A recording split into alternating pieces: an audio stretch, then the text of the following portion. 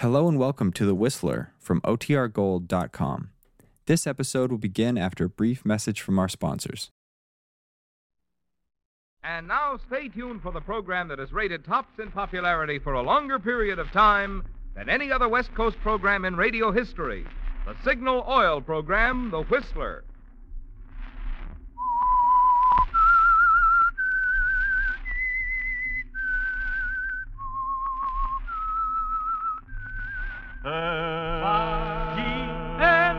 S-I-G-N-A-L Signal gasoline. Signal, the famous Go Farther gasoline, invites you to sit back and enjoy another strange story by The Whistler.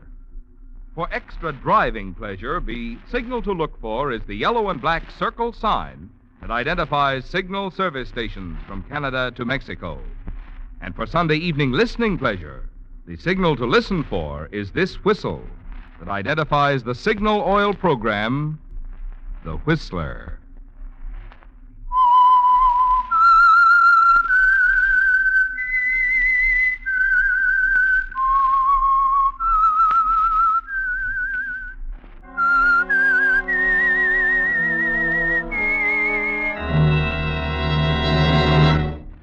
I am the Whistler, and I know many things, for I walk by night. I know many strange tales, hidden in the hearts of men and women who have stepped into the shadows. Yes, I know the nameless terrors of which they dare not speak. And now the Whistler's strange story, Smart Girl. She looked beautiful standing there by the window. Part of it was because she knew how to look beautiful, and more important, when to look beautiful. For the tired businessman, Ruth Walker was like a tonic, a refreshing vision of loveliness. And at this particular late hour, Charles Harrison was particularly tired, particularly susceptible. He smiled over at her, just as he had on many occasions before, and Ruth smiled back just right. The relationship of employer and secretary always changed in that moment. Here at her apartment, Charles' mind left the pressing urgencies in business back at the Club Formosa, left the gaming tables, the crowd, and everything but Ruth. Did you drink, Charles? Thanks, Ruth. I love being here with you. You're wonderful. You know, if you keep saying that, you might convince me. Then I'd be unbearable, darling. Oh, no, not you. Charles, Uh-huh. you know what day this is? Should I? No, men never do. Women shouldn't expect them to. How's your drink? Perfect. All right, Ruth. What day is it? A year ago today, I walked into the Club Formosa, asked for a job. There wasn't one open Until I walked in, saw, And then there was. A year. Right to the day? Right to the day, Charles. Yes. Salute. Charles, Yes? it's been wonderful. Only one thing missing. For me, anyway. Oh? Not having you always, darling. 24 hours of the day, 365... Ruth. I thought we agreed long ago not to discuss that. I'm sorry, it's just... Let's not spoil anything, Ruth. There's no chains holding either of us. Only that I love you. All right. But you know I can't do anything about that. It's been agreed that if you should meet someone, some young man... I don't want to, ever. It still doesn't alter the simple fact that I'm married. That half of the Club Formosa belongs to my wife. If you want to go on status quo, we go on. If not, Ruth... I'm sorry, Charles. Of course, I shouldn't have said anything. I wish you hadn't, Ruth. I really do.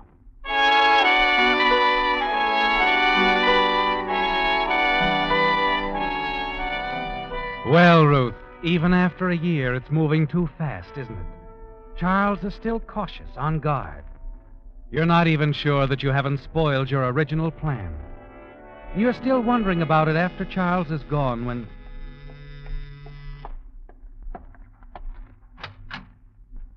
Fred, you You shouldn't have come here like this. Easy, baby. I saw Charlie Boy leave. Close the door. I want to have a talk with you. It's late. No. It's early. Early in the morning. Just relax. Comfortable chair. Only Charlie Boy's been sitting in it too long. What do you mean by that? When do we go to work on him? What's holding things up? I'm getting sick and tired of waiting around. You're always in a rush. Yeah, and you're always taking too much time. Look, you got enough on the guy. When do I drop around and threaten to tell his wife? I'll tell you when. You told me that 6 months ago. Say, you wouldn't have something else on your mind, would you? Like what? Like deciding you'd make a better deal for yourself by marrying Charlie Boy and cutting me out of the deal? That's ridiculous. I don't think so. You had plenty of time to work on it. Well, I'm warning you, sweetheart, don't try it. I could really jam things up for you. Tell Charlie Boy a lot about little Ruthie. Fred, you don't really think that I double-crossed... Just see that you don't. I'm not stepping out. Not now. I need dough, and I need it quick. If you don't move pretty soon, Charlie's going to learn a lot. All right, but you'll have to wait until I figure the best way to handle it. I'm as anxious for some real money as you are. Then make it snappy, or I'll have a little talk with Harrison. Now, how about a drink, huh? Sure, Fred. Sure. You leave Fred, go into the kitchen for some ice. It's more of an excuse than anything else, isn't it, Ruth? Because Fred came so close to the truth in thinking you might try to take the easier way with Charles. Marriage. The way to get everything you wanted. Fred is going to be difficult to manage from now on, isn't he? He could ruin everything between you and Charles. Somehow you've got to stall him. Get some money for him. And the sooner, the better. Then suddenly a thought occurs to you. The more you think about it, the more certain you are that it's an excellent idea. You hurry back into the living room. Here's your drink. Thanks, honey. Fred, Yeah? I've been thinking. You want money and I want money. Mm-hmm. I know how we can get plenty. In a week. I keep talking. I don't like the blackmail idea. Charles might not go for it either. Too dangerous for both of us. You, got a better idea? Much better. A hold-up. Oh, you're nuts. Besides, I'm not interested in chicken feed. Does 20,000 sound like chicken feed? What? 20,000? Mm-hmm. Listen, Fred, I'm the only one who knows this. But every Friday night, Charles brings the proceeds of the club home with him. It's usually around $20,000. He banks it on Saturday morning. What are you trying to pull? Do you expect me to believe he's that big a chump? He's not as big a chump as you think. See, he figures everybody would think the same way you do. Nobody would ever get the idea he'd be carrying all that money around with him when there's a perfectly good safe at the club. Yeah, he's not so dumb at that. Well, tell me more, baby. When he gets home, he always drives his car into the garage under the apartment house. It's usually after 1 in the morning. The garage attendant's gone by then. Look, how about sweetening my drink up, huh? All right. Hey, honey, you got any cigarettes? In the desk drawer. Help yourself. Oh, thanks. Does, he always carry as much as you said? Mm-hmm. More or less. Yeah, I like that. I like that fine. Here you are, Fred. Ah, thanks. Ah, that's better. Well, what do you say? Well, it's dangerous, Ruth, but it's worth a try. How about, next Friday night, huh? Next Friday night's perfect. The sooner the better. We split 50-50? 50-50. But no rough stuff. He doesn't carry a gun. Don't worry, I'll handle him.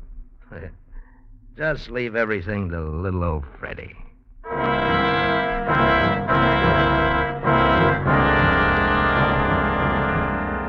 It's a perfect setup, isn't it, Ruth? And you're confident everything will work out just as you have it planned.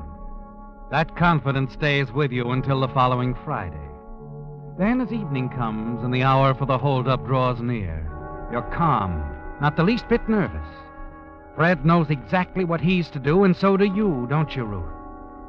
A few minutes before midnight, you leave the club and hurry to the corner drugstore.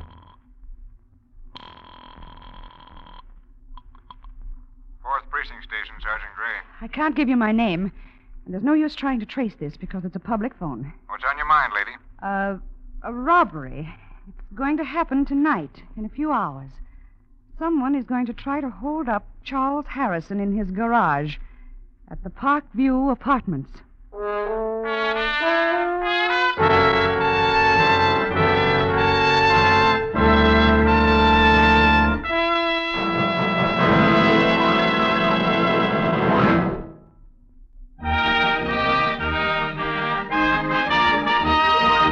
A few weeks ago, when we announced that we'd send a $20 Signal gasoline book as a token of our appreciation for every limerick read on the Whistler, we expected to use only one on each program. But some of you Whistler fans have been thinking up such good limericks that we felt you'd all get a kick out of hearing them. So tonight, Signal has asked me to skip the regular commercial and instead read two limericks. The first $20 Signal gasoline book is being sent to Mrs. Mary Katz of Portland, Oregon, for this limerick. A skeptical fellow named Starr tried out every gas in his car. On business or pleasure, his mileage he'd measure, and found Signal better by far. Signal, signal, signal gasoline. Your car will go far with Go Farther gasoline. Tonight's second $20 Signal gasoline book goes to Eldon L. Collins of Santa Barbara, California, for this limerick. Said a thrifty young driver named Martin, I buy Signal gas in a carton. It doesn't take much, for its mileage is such that a savings account I am starting. Signal, signal, signal gasoline. Your car will go far with Go Farther gasoline. Well, that's all we have time for tonight, friends, but our thanks to all of you who sent in limericks. Listen for more Lucky Limericks next Sunday.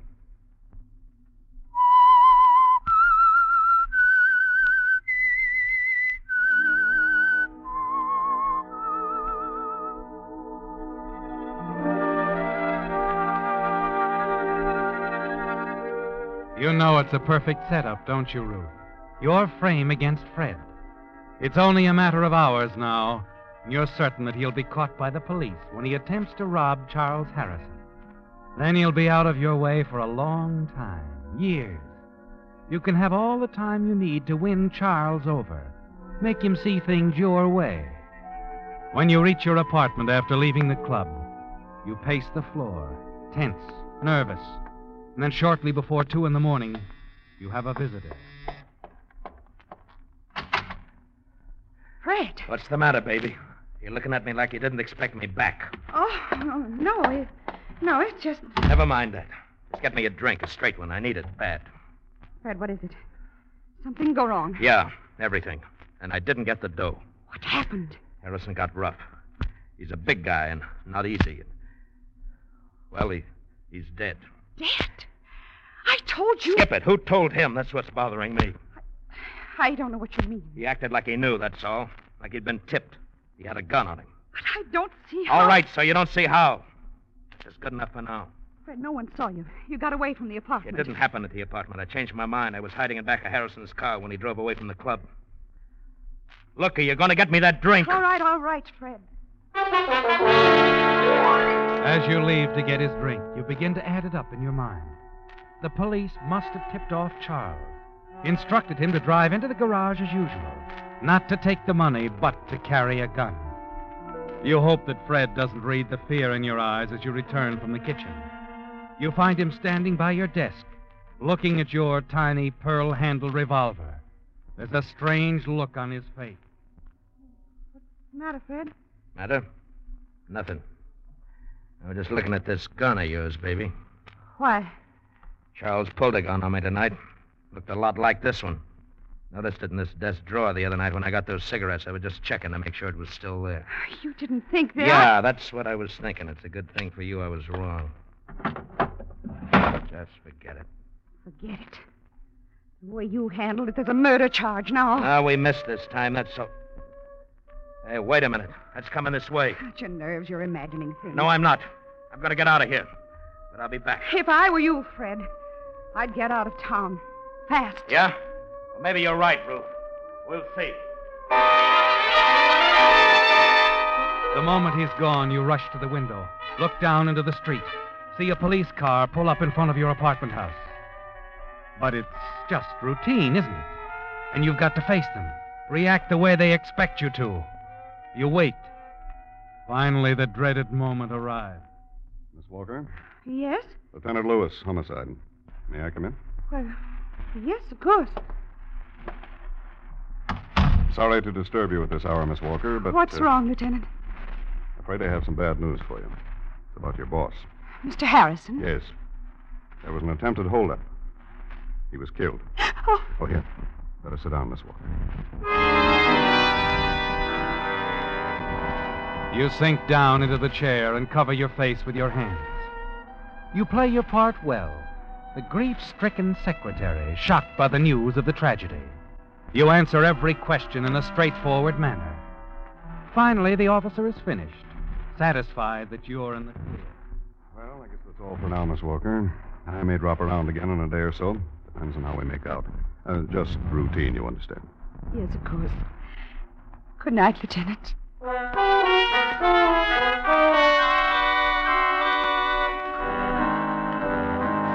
It's over, isn't it, Ruth? And you breathe a sigh of relief as the police lieutenant leaves. He doesn't suspect a thing, does he? As the days go by, it seems evident that the police have no clues to the identity of the killer of Charles Harrison, much less to your part in the crime. So you go on working at the club. You hear nothing from Fred and decide he must have played it safe and left town. This is more than you'd hoped for. Someone else takes Harrison's place, and in the weeks that follow, you become very well acquainted with your new boss, young, good-looking Bob Faraday, Charles Harrison's brother-in-law. Ruth, Oh, yes, Mr. Faraday. look, you want to go over these bills for me? I can't make much sense out of them. Of course. I'm afraid Sis made a bad mistake turning this place over to me. Nonsense. Mrs. Harrison knows what she's doing. You'll get on to it. I don't know. Thank heavens you're around. This just isn't my line. What is, Mr. Faraday? Horses. Oh, now, don't tell me you never heard of Faraday Farms. Why, of course, but I didn't know that you... Boy genius. I tell you a secret. I have the best trainers in the business. Is that so? Seems to me I had a rather sad experience with a horse of yours named Melanie D. at Santa Anita not long ago. The track wasn't right. Accept the alibi? Sure. Well, she's running at Del Mar now, and if you'll take a tip... Thanks. No, really, she's ready. If you could just see her. Wait a minute. I'll prove it to you. How about going down tomorrow? Watch her work out. I'd love to. Fine. I'll pick you up at 4. In the morning? Sure. Oh, now, really, you seem to forget I'm just a poor working girl. And I don't get home till 1 in the morning. Well, tonight I promised to have you home by 10. Oh? Well, didn't I tell you? You're getting the night off. Have dinner with me. And we're going to a decent restaurant. Get some good food for a change. Traitor. How about it, Ruth? All right.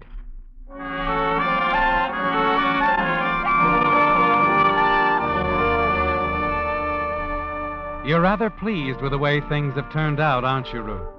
Losing Charles, the opportunity of marrying a wealthy man, was a shock to you. But now there's Bob Faraday, your new boss.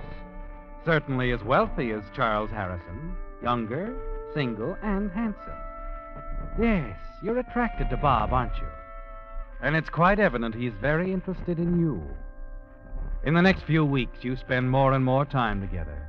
The track, moonlit rides on his boat, dinners at quiet, out-of-the-way places. And you find yourself becoming quite fond of him. Charles' death is almost forgotten now, and so is Fred Markle. By now, you're certain he took your advice, left town, and you'll never hear from him again. Yes, each date with Bob drives the memory of Fred Markle farther away. And into the stretch is narrator by half a length. And here comes Melanie D on the inside. And now it's Melanie D and narrator. Melanie D by a head pulling away. And at the wire, it's Melanie D, narrator, and Del Mar. Well, how do you like my baby me now, Ruth. Oh, darling, I take back every nasty thing I ever said about Melanie D. She's wonderful. All is forgiven? With all that money I had on her to win, what else? Hey, you know, we're not doing badly today. That's our 5th winner. We can't miss, darling. I just feel lucky. All right, let's see you pick the next race, then. It's not easy. Mr. Faraday. Yeah. One of your boys asked me to give you the message you wanted at the stable. Oh, well, all right. Excuse me, darling. I'll be right back. Meet you at the bar. How's that? Fine.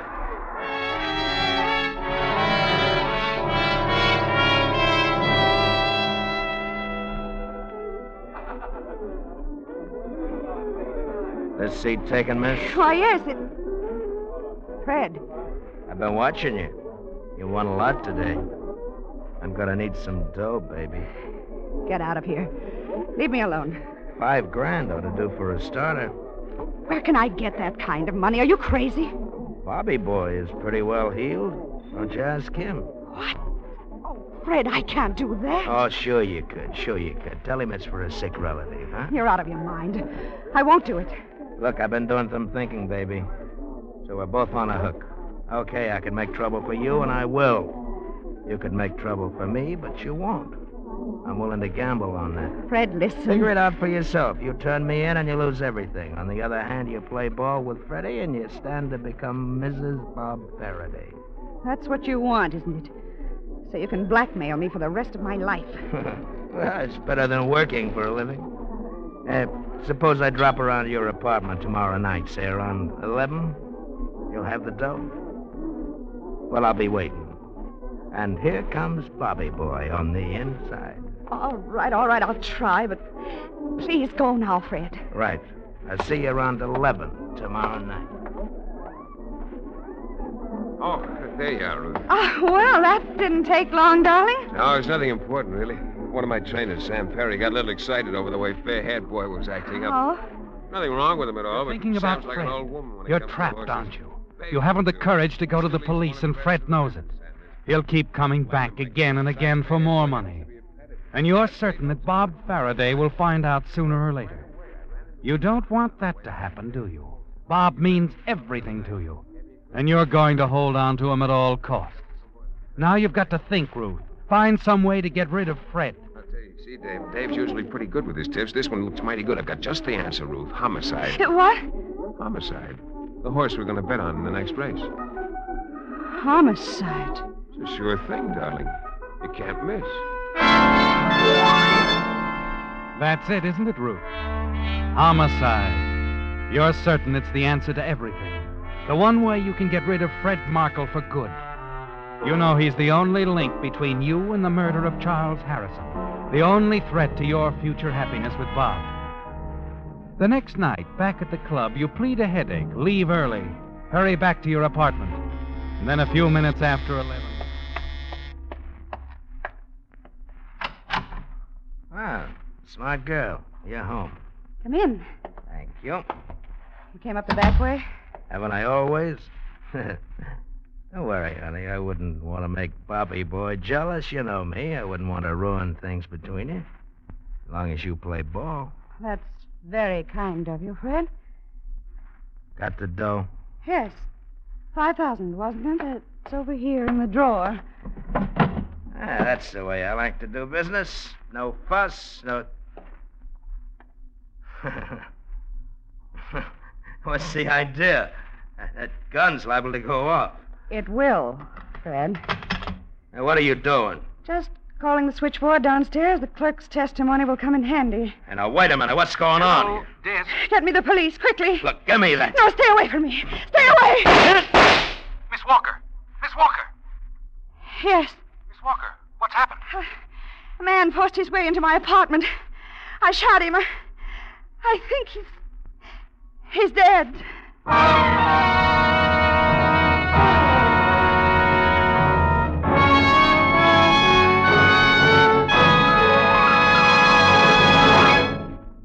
You know, I was thinking the other day, if automobile engines were made of glass, a lot more drivers would switch to Signal Premium Compounded Motor Oil. Because through the glass, you would see how the scientific compounds in this improved type Signal oil help to keep wear down and performance up. In the cylinder head, for instance, where temperatures rise to around 3,000 degrees, you would see how one of those compounds makes signal premium stand up under heat, keeps it from breaking down and forming harmful gum or varnish. Around the piston rings, you would see how another compound in signal premium actually removes carbon. And down in the bearings, you would see how still another compound prevents corrosion. Yes, if automobile engines were made of glass, you'd see the many things that signal premium does for your motor besides just lubricate. In short, you'd see why, if you want to keep that like-new performance in your motor longer, you should get your next oil change at a Signal station. Get it changed to Signal Premium Compounded Motor Oil.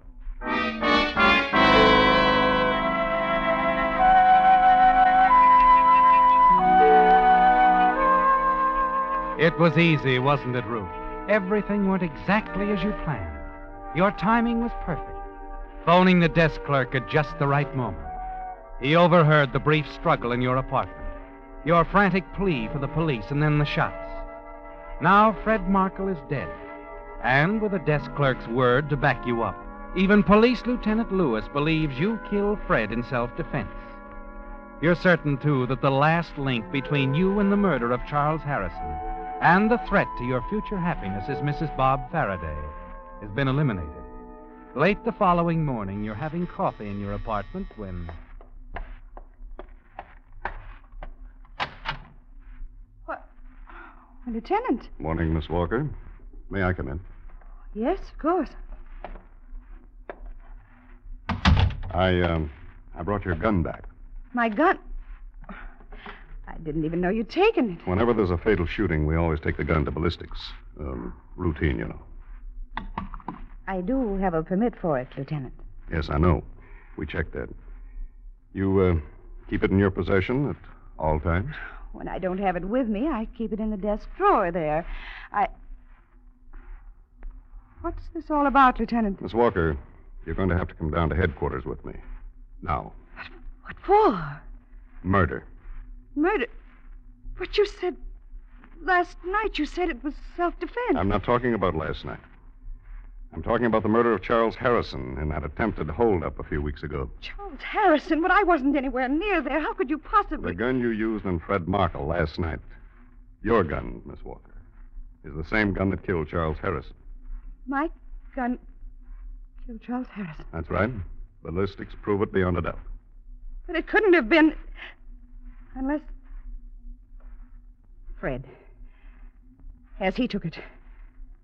The night he got the cigarettes from the drawer. What's that? Nothing, Lieutenant. Nothing at all.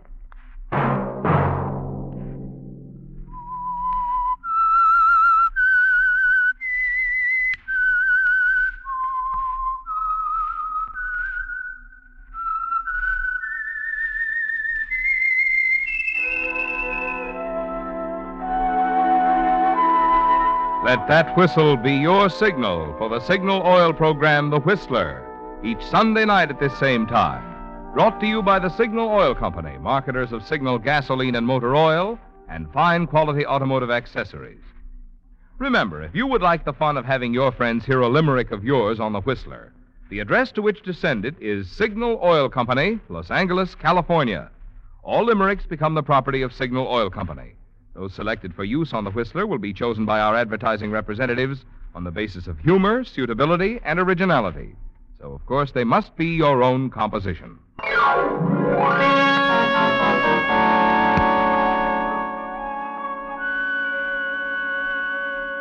Featured in tonight's story were Mary Lansing, William Conrad, and Ira Grossell.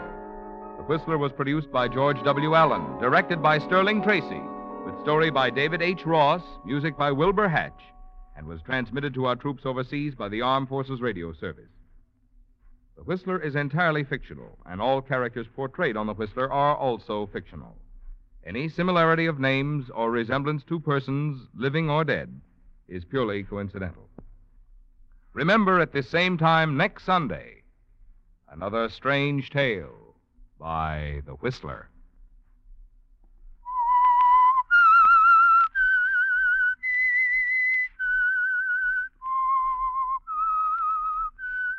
S-G-N-A-L.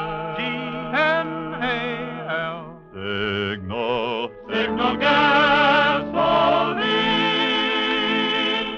Marvin Miller speaking. This is CBS, the Columbia Broadcasting System.